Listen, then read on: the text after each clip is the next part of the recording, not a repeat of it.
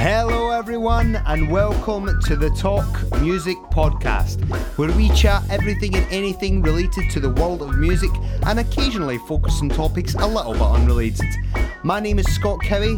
I am a drummer turned comedy singer-songwriter and apparently now a podcaster. You're going to hear me chat to many different people, but more often than not, it will be fellow musicians having conversations about their careers and lives within, arguably, the greatest art form in the world. And you get this for free each and every week on scottcowie.com, on Stitcher Radio, and now on iTunes. So please rate, review, subscribe, tell a friend, let them know what's going on over here. But for now, enjoy the show.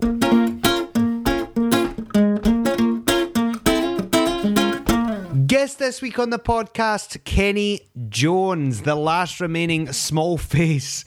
Drummer, of course, from The Faces, Small Faces and The Who. What a pleasure it was to chat to Kenny. Just phenomenal stories coming your way. And I've read a lot of his interviews. I've watched a lot of them on YouTube as well. And trust me, there's a good few exclusives on this interview. Just amazing. Great stuff.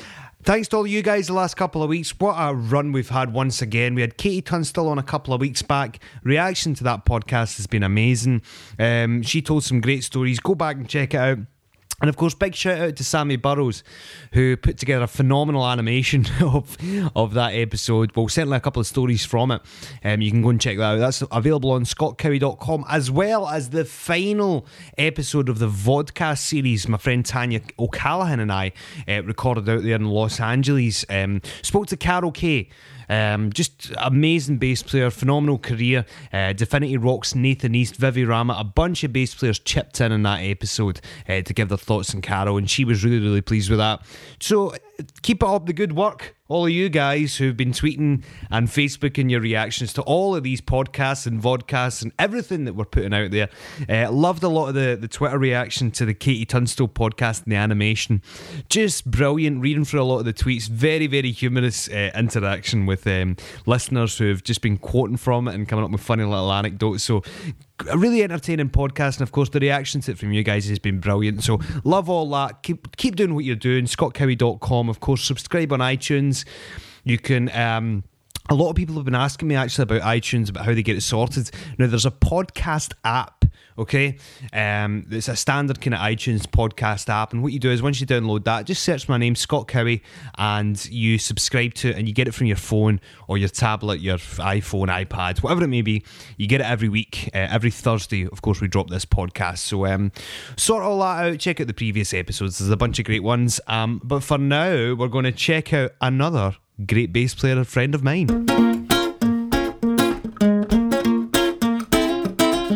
Before we get to our interview with Kenny Jones, I am joined now by the man who is asking me if he holds the record for the amount of times that he's been in this podcast. Gary John Kane, how are you, sir?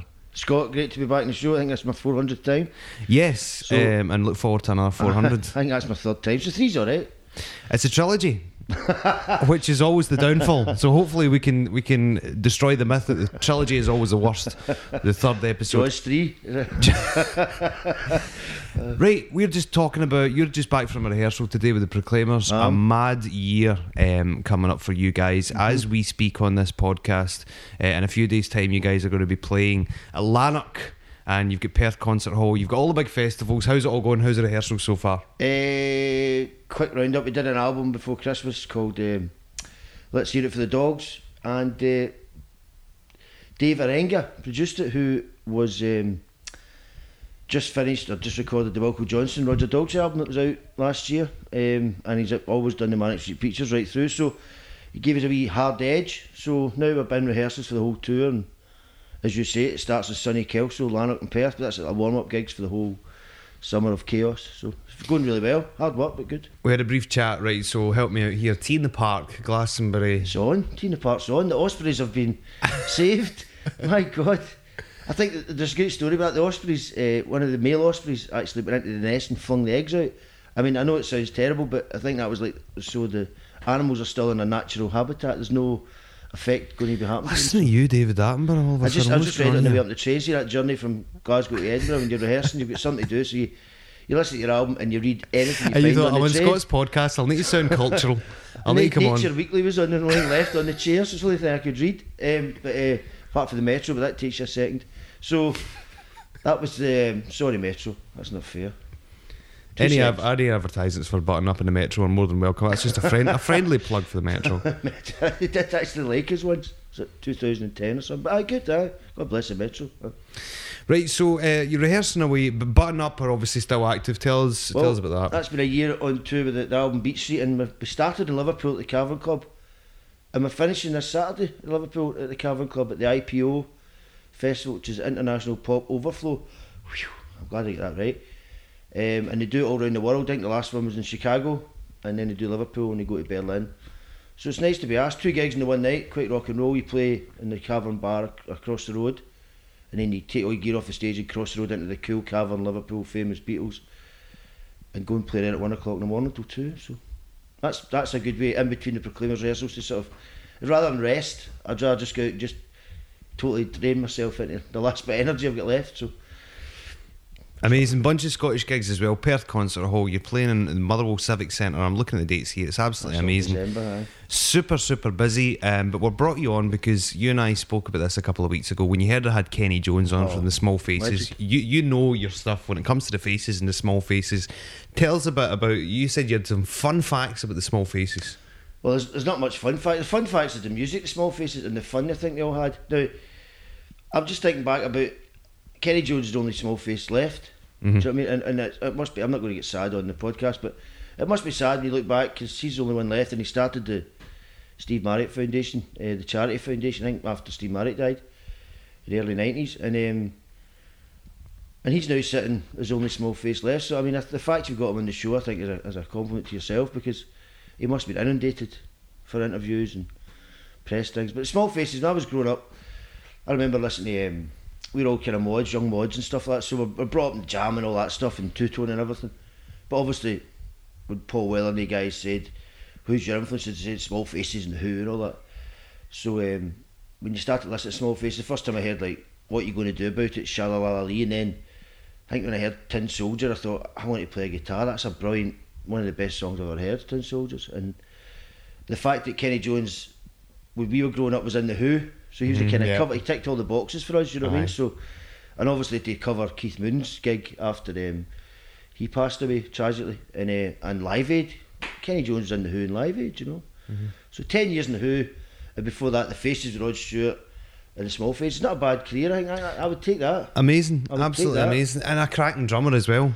No, I mean, you don't get to play with those guys unless you're the best of the best. I love his drumming. His drumming's, it's solid, you know what I mean? It's really good drumming. It's proper classic British drumming, R&B, brought up in the blues, learned how to become rock through all the ages, and just, I mean, Stay With Me, Rod Stewart and the Faces, isn't that one of the best songs I've ever written, you know what I mean, I've ever played, you know what I mean? And Tin Soldier as well. And I think, what was the Who song that always sticks out, the single, was it You Better, You Better, You Bet? That's He played on that, of course he did, right? That's the albums he was on. He was in 2 Who albums. Quite an amazing career, and I'm really glad you mentioned the Who, because obviously we spoke to Kenny earlier, and he's got some great Keith Moon stories, and I really want to get him on for a part 2, and I think that'll happen because he was just getting going. Some story. Talk about trilogies. That could be 6 series, man. That's an epic. It's an epic story. I think so. I'm sure you guys are going to love it. Honestly, the stories about Keith Moon, the stories about the Faces, the Small Faces, just incredible. I don't want to give too much away and spoil it, so let's get right down to it with Kenny Jones. Okay, I am back on the Talk Music podcast with Kenny Jones. How are you, Kenny? I'm very well, thank you. Excellent, good. Now, so much to talk about, an amazing career in music, but we want to go right back to the start. The Small Faces. I'm interested to know your first impressions of Steve Marriott. Do you remember meeting Steve and generally what was your first interaction with him? Well, when I first met Steve, right, it was actually in the music shop called the J60s where I bought my drum kit, and Ronnie Lane and I went up there because Ronnie Lane and I formed a band together called The Outcasts, and Ronnie was playing lead guitar then, and he was still learning how to play it, like I was learning how to play the drums, you know. And he said, I don't want to play lead anymore. I want to play guitar. And I saw a bass, and I said, okay, well, let's go back to the shop, the one and only shop where everyone bought their stuff, a shop called the J60s in Manor Park in the East End. And then we went on Saturday morning, we went up there, and this guy came up to us and over helpful and said, yeah, how can I help? And I said, well, he wants to try a bass out. And, oh, try this one, try that one. And whilst they were looking at basses, I sat behind the drum kit. They had some kits set up, and I started to play a little bit. Then kind of Ronnie joined in, and then this guy did. He put a guitar on, and that was Steve Marriott. He had a kind of odd job, sort of Saturday morning job there, just for some pocket money. And we invited him to our gig that evening. And all the way through, I kept thinking, I know this guy. I've seen him somewhere before. And then it came to me, right, that he was, after we did the gig, you know, he'd been in a film with Peter Sellers. And I can't remember what the name of the film was called now. It's where Peter Sellers played a vicar, and Steve was playing a very young Herbert in there. And also, Steve was he was the very first Oliver in, you know, which is fantastic, you know. So it was fantastic. The Artful Dodger in Oliver, and consequently, he turned us all into Artful Dodgers.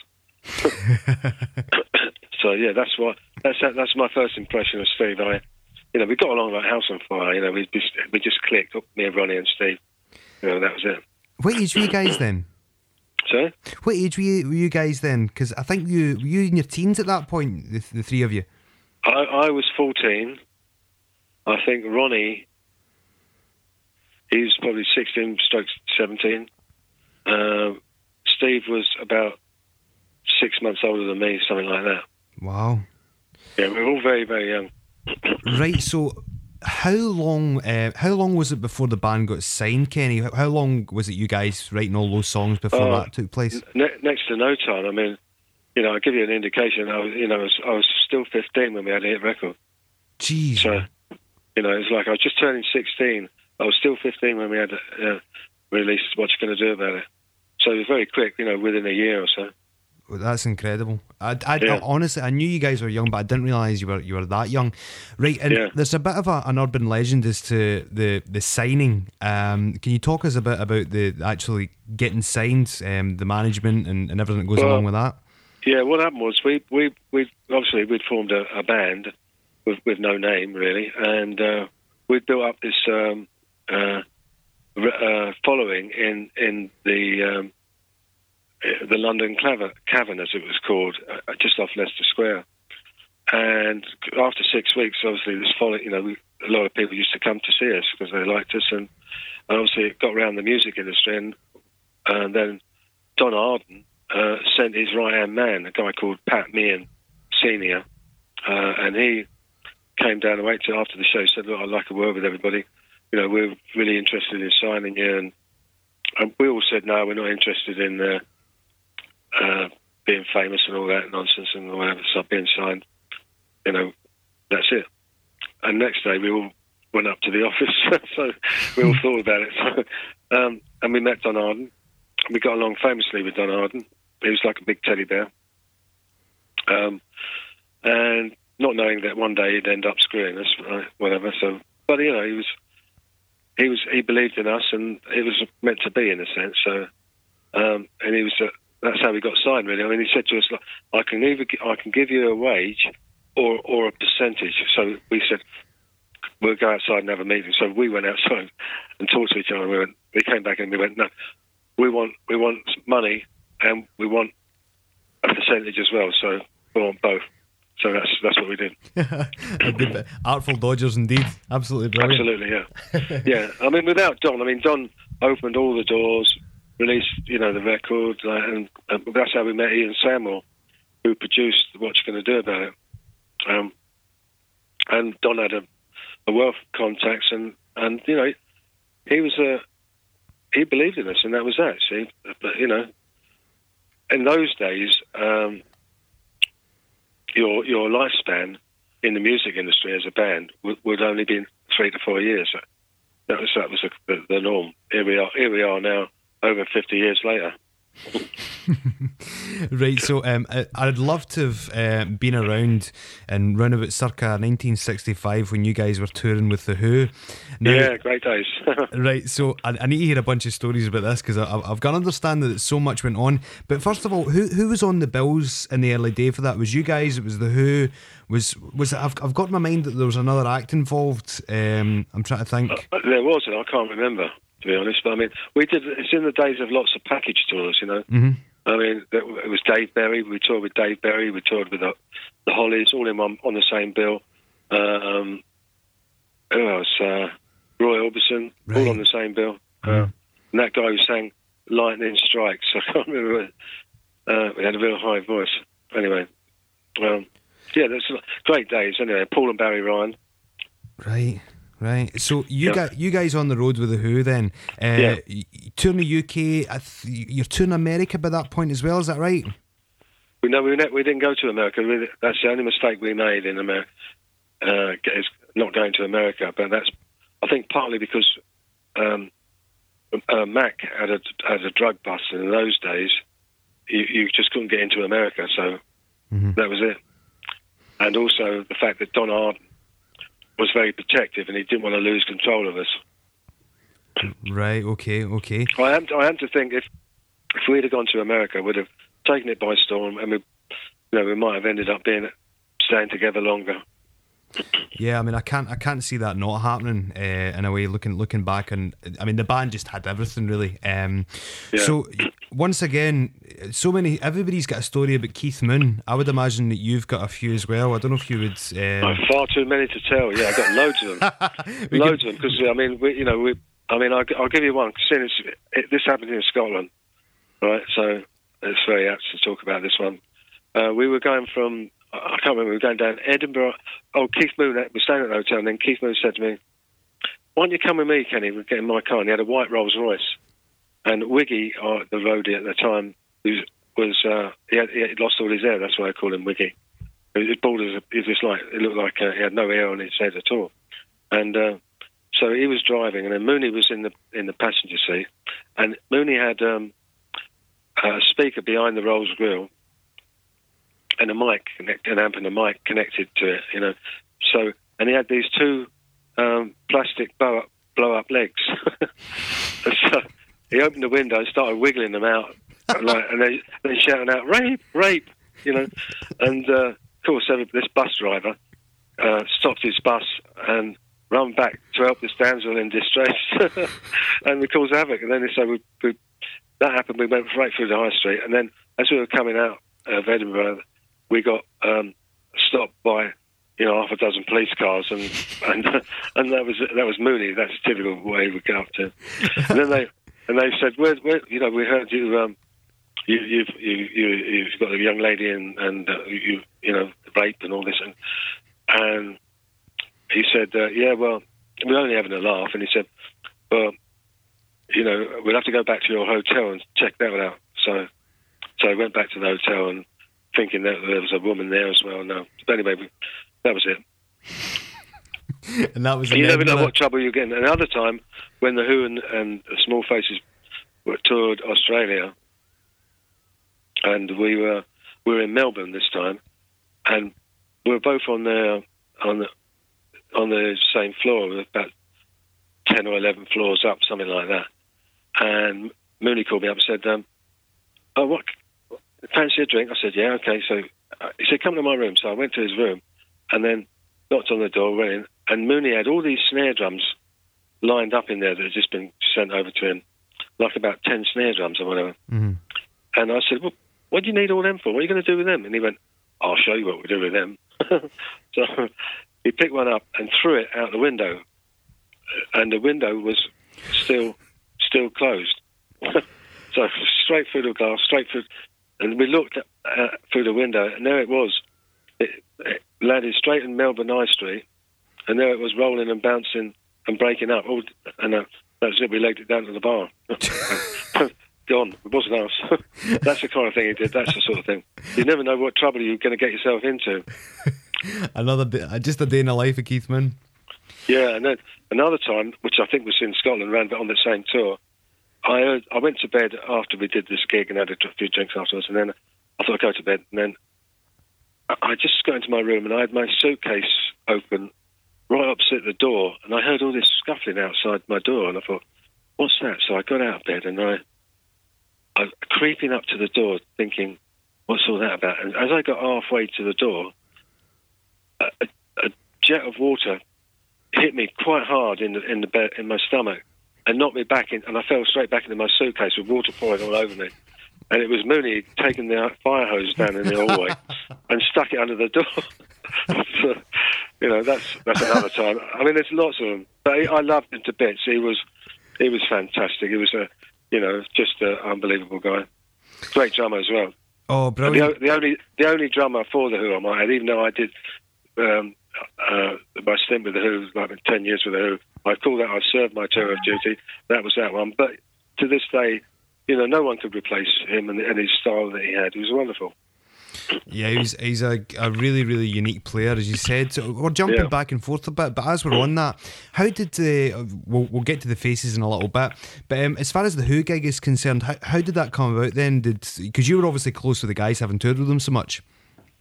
Well, what happened was, I mean, I was forming a band with after the Faces had split up, and then I did some sessions for a couple of years, really enjoying myself not being on the road. And then Glyn John said to me, I've got a few American musicians, they're really good, and I think we should, put a band together, which is transatlantic band, like a couple of English guys and a couple of American guys, and a guy called Bill Lamb was an American guy, great songwriter, great singer. And we kind of formed this band, a bit like an English and American Eagles, really. Mm-hmm. And we were just about to sign to Atlantic Records for, in those days, quite a lot of money, which is about $1.5 million dollars. And Mooney had died, and I'm jumping the gun, sorry. I got back that evening from America, and it was the Buddy Holly, Paul McCartney had just put this film together about the Buddy Holly film. And so I went straight to that, and they had the after party, before, another way around. So I thought this is nuts, you know. So before we went to the premiere of the film, we had the party first. So, and then when I was on the same table with Mooney, there was me, Keith Moon, Sir David Frost before he was a Sir, and Paul and Linda, and Paul's brother, who was in the scaffold. And I was telling Mooney, I said, "How are you?" And he said, "Oh, I'm doing all right." He said, "I've just got myself off of drinks and drugs and stuff like that." He said, "I'm not drinking anymore, and I take these pills to actually stop me drinking. If I take one, it makes me violently sick."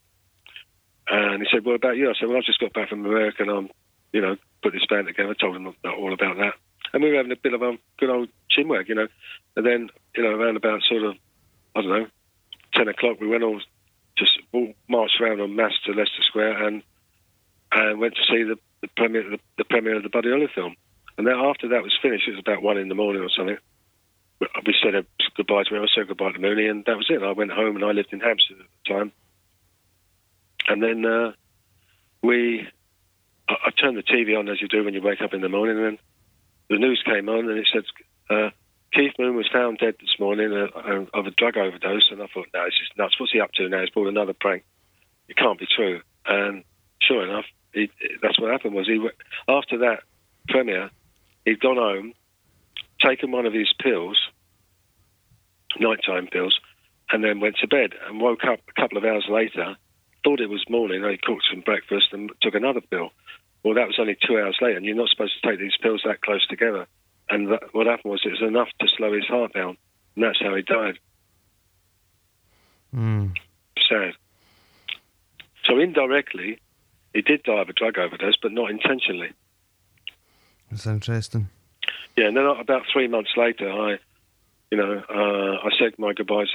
He's got cremated and stuff like that. But I took my wreath and my note, my little short sympathy letter, and left it on the side there, and then I went, and then it was about 3 months later, I got a call from Bill Kirbishley, the Who's manager, and he said, look, the Who have had a meeting, and they want you to join the band, and they won't consider anybody else.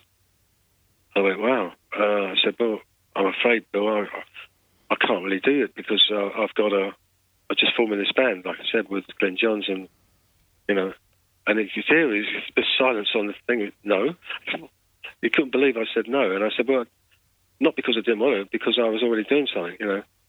He said, well, look, Pete's coming into the office this evening in Wardour Street, and why don't you come in, you know. So I said, okay. So I went in there about sort of 6 o'clock, met with Pete. I said, yeah, always happy to see Pete, you know. And Pete and I and Bill talked for about 2 hours about the good old days and everything, a bit like we're talking about, you know, the fun we had. And then Pete turned around and said, oh, you've got to join us. You're one of us. You're a mod, you know, and all that. And he said, you know, and I sort of was convinced to do it. So I said, yeah, how can I not? You know, yeah, of course. And so I said yes. That's how it came about. Right. And what was it like working with the guys then? Obviously, like you said, you were friends with them. Did you just fit right in? I'd already done. Emerson and I used to do a lot of sessions in between the bands, you know, even while I was in the Small Faces of Faces or whatever. And I love working with other people, see, so I did lots of sessions, and so did Emerson. So we'd worked together many times. We'd also toured Australia by that time and got to know each other and whatever. And I used to do all the sound checks in Australia, every gig we played at, because one night we'd top the bill and the next night the Who would top the bill. And then, but I was Mooney never turned up the sound checks, and I did my sound check for my drums, and then Pete said, could you do Mooney's drums as well? So I used to do Mooney's as well, so the sound check there. And we just got together and knew each other. I mean, I used to go to Pete's house, and he asked me to play on some of his demos quite often, and that's what I did. So it's like being in one band, to be honest, giant band. Yeah. So I had it's pretty friendly. So when I joined the band, it was, you know, it was like home from home to a degree. The only hardest bit in it was learning the Who repertoire of songs, you know, and some of them are quite complex. You know, I've been used to Small Faces stuff, and all of a sudden I've got the Who and everything else like that to learn. But, you know, nevertheless, that's what happened. Right, and it was a good experience playing with them. I mean, Townsend's such a genius, isn't he? Oh, yeah. As you get to know Pete, he's a special guy. He's very creative and a very nice guy. You know, he's got that sort of stern look, but he's got a wonderful smile, wonderful personality, and he cares about people. Yeah, and I think you jumped on stage with them again. What was it, last year, Kenny? Yeah, that's right. Was that a charity event that you put on? Yeah, well, I did an event at my polo club and for prostate cancer, and because I had prostate cancer, and I'd already said yes to this day that I was going to do 2 years prior, and said I'd do it, not knowing that at that time I was going to get prostate cancer. So it's kind of weird. I ended up with it. It's kind of weird.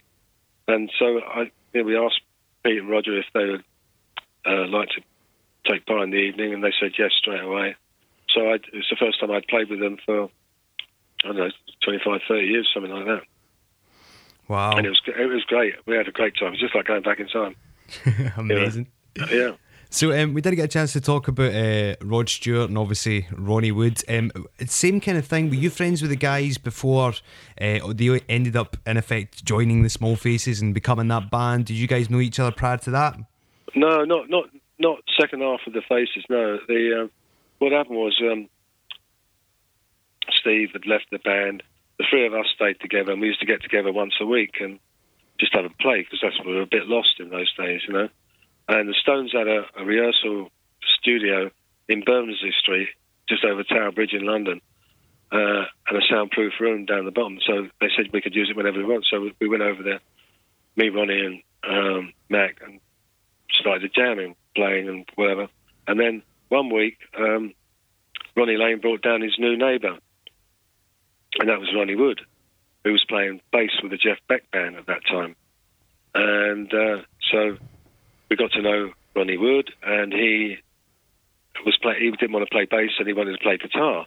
it's been the opposite way to what I said about Ronnie Lane, you know. So, and it was great because he, you know, he was learning to play guitar and God knows what. And then another week he'd bring down his best mate, which was Rod Stewart. And Rod used to sit on the amps watching us for a few weeks, and I kept thinking. Then we started to get serious about the vocals and stuff. And I never forget, I got the best seat in the house, as they say. I can judge everything and which way it's going. And of course, after a big, powerful voice like Steve Marriott, even though Ronnie Lane had a wonderful voice, and you know, there was nothing as powerful there. And then, you know, because Max sang and Woody was singing as well, I was still missing that big, powerful voice. And I kept looking over and looking at Rod, you know, for a few weeks prior, sitting on the amps, waiting for us to have a break so we could go up the pub called the Bermondsey Arms and have a drink and a bit of a laugh. And I said to Rod, when we went up to the pub that day, do you fancy joining the band? And he said, oh, you think everyone will let me? Think that'd be good? I said, yeah, great, wonderful. So that evening we went back to Alvin Lee, the guitarist, who was having a party in his Muse house in London. And I said to everybody there, I've asked Rod to join the band. And they said, no, we don't want another prima donna. We don't want another Steve Marriott who's going to walk out on us. No. And I had to fight all night, and I won. And that's how Rod joined the band. That's amazing. So essentially, you get Rod Stewart in the band. Then I think you owes you big time for that. Then we became the Faces, and that was it, because there was nothing small about us. Yeah. Anymore, because Rod and Woody were a bit taller than us. So what are you up to these days? Have you got anything on the go musically? Yeah, the Faces are going to do something possibly this year. Amazing. And September-ish, and I can't say too much about it yet. And we've all agreed, we all met, Woody and I flew over to LA for Rod's 70th birthday, and we all agreed, and we actually played it, me and Woody and Rod, and we did Stay With Me, Sweet Little Rock and Roll and stuff like that, and it was great. So we decided to tour next year doing something. So, but you know, like all these things, you know, things change, don't they? But that's our intention. Well, we definitely look forward to that. There's a certain bass player that I would love to see with you guys on the stage again, and it would be great if it happened. I think because I think Glenn Matlock did it at one point, didn't he? What's that? He played the bass for you guys for a little bit, didn't he? Oh, Glenn Matlock. He played. Yeah, that's right. That was when we had Mick Hucknall singing, and because Rod was too busy doing something he couldn't get over or whatever, so that was a bit fun to do. So. But Glenn was, you know, great to work with. You know, quite strange having a Sex Pistol in the band. That's amazing. All right, Kenny, it's been an absolute pleasure talking to you. I mean, an incredible career, and it's been a joy just doing my research the last couple of days and finding all this stuff out, man. Massive fan of the Small Faces, the Faces and the Who, every band that you've been in, and we look forward to seeing the Faces potentially back on the road again sometime soon. Yeah, okay, well put. and I'll see you in Scotland. Absolutely amazing. Kenny Jones, what an honour to speak to the last Small Face, in a really positive way. The man who was obviously in the Faces as well, in the Who. Incredible stories, and I will look to get Kenny back, because no doubt you guys will be demanding it after that great interview. I'm back with Gary John Kane, of course, the man who's in the charts right now. I know. He's legitimately in the charts. Who would have thought? Not the bingo charts, it's the real charts, the real top 100. I couldn't believe it. So the album came in at 26, the Proclaimers' new album. Let's hear it for the Dogs plug. And it's quite weird when you look at it and you see your nieces and nephews are like in their early 20s or 18s and that, and they're like, God, see, Ollie Mars is above you and Ed Sheeran's below you, but obviously we're a new entry at 26. They've been in the charts for about 2 years probably, but it still looks good. It's a sad thing you freeze frame and keep in your file, so one day if anybody's ever interested, you can show them I was in the charts in 2015, you know.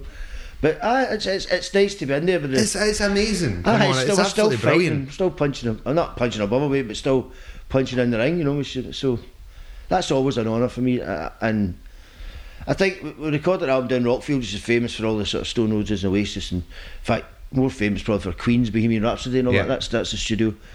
But we get down there, it's residential, it's great. The producer guy David Enger, as I mentioned before, is quite a legend, you know, and It's just a great time. I know people say all these tragic albums take forever. We did it in 2 weeks, literally did it in 2 weeks.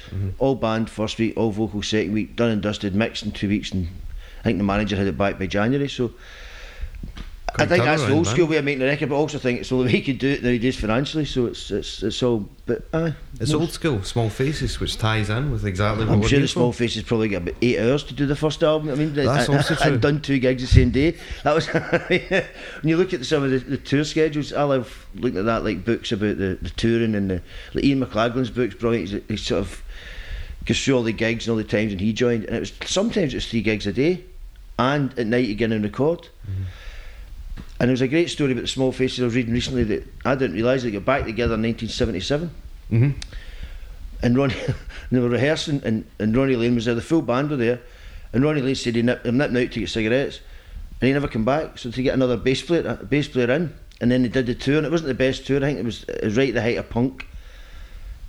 And I remember Steve Marriott had like dungarees and a moustache. And they were playing the songs, but then Steve Marriott lost his voice the 4th gig. And it was a disaster, I think, a 2-week disaster, because all these punks were coming together thinking Small Faces was a sort of, the youth rebellion, but the guys were hitting their early 30s at that time, and they were just kind of like, and Kenny Jones had just left the Faces, I believe, and that's how the Small Faces get back together, just for a brief month to tour, and then obviously joined the Who. So I think he won the watch in that one, I think, you know what I mean? I'm sure Steve Marriott did some brilliant stuff after that, and so did Ian McLaughlin, did all the session stuff with Rod Stewart and everything. But I think Kenny Jones sort of, as a good guy, a great drummer, he should get that, you know. Oh, it's brilliant. I mean, the Small Faces, it's just legendary. The 3 acts that he was in, and a great interview, of course, and amazing stories, as we said earlier. Gary John Kane, the trilogy. The trilogy? Can you believe it? Because was that the first time we got the guy? Was that 1974, man? Was it after the Nazareth tour, wasn't it? Just I mean, Scott were in Nazareth in 73, but we left. We were too young, really. 3, I was 3 and he wasn't born, but it was exhilarating. It's good to be here in this big beautiful studio. I know. Great. Everybody thinks that probably with the nature of the people, well, the guests that I get on, that when you get invited down, I wish you could see it from the camera. I wish you could see it's two the lighting, blokes sitting on a couch, beautiful, and with a picture of the Who in the background, actually right behind you. I've got the Who, you've got the Beatles behind you. Yeah, we're surrounded by rock royalty. It's amazing. But I tell you what, Samsung tellies, it's amazing. It's phenomenal. It really is. But the Who and the Beatles, here's the difference between them and you. They're not in the charts. Well, do you know what? Not this week. Gary John Kane, big thanks to you. Thanks to the brothers and the Proclaimers. Thanks, Scott. And go and see them this year, proclaimers.co.uk. Go and catch Button Up on all their respective social media sites and the Button Up website, which is buttonuprecords.com. And be sure to log on to iTunes and click on Scott Facebook, Cowie and Twitter. subscribe to my podcast. Make sure that's your first port of call before the Proclaimers, Gary John, and of course anything related to Kenny Jones. Or I'll not get back on. And I will see you guys next week.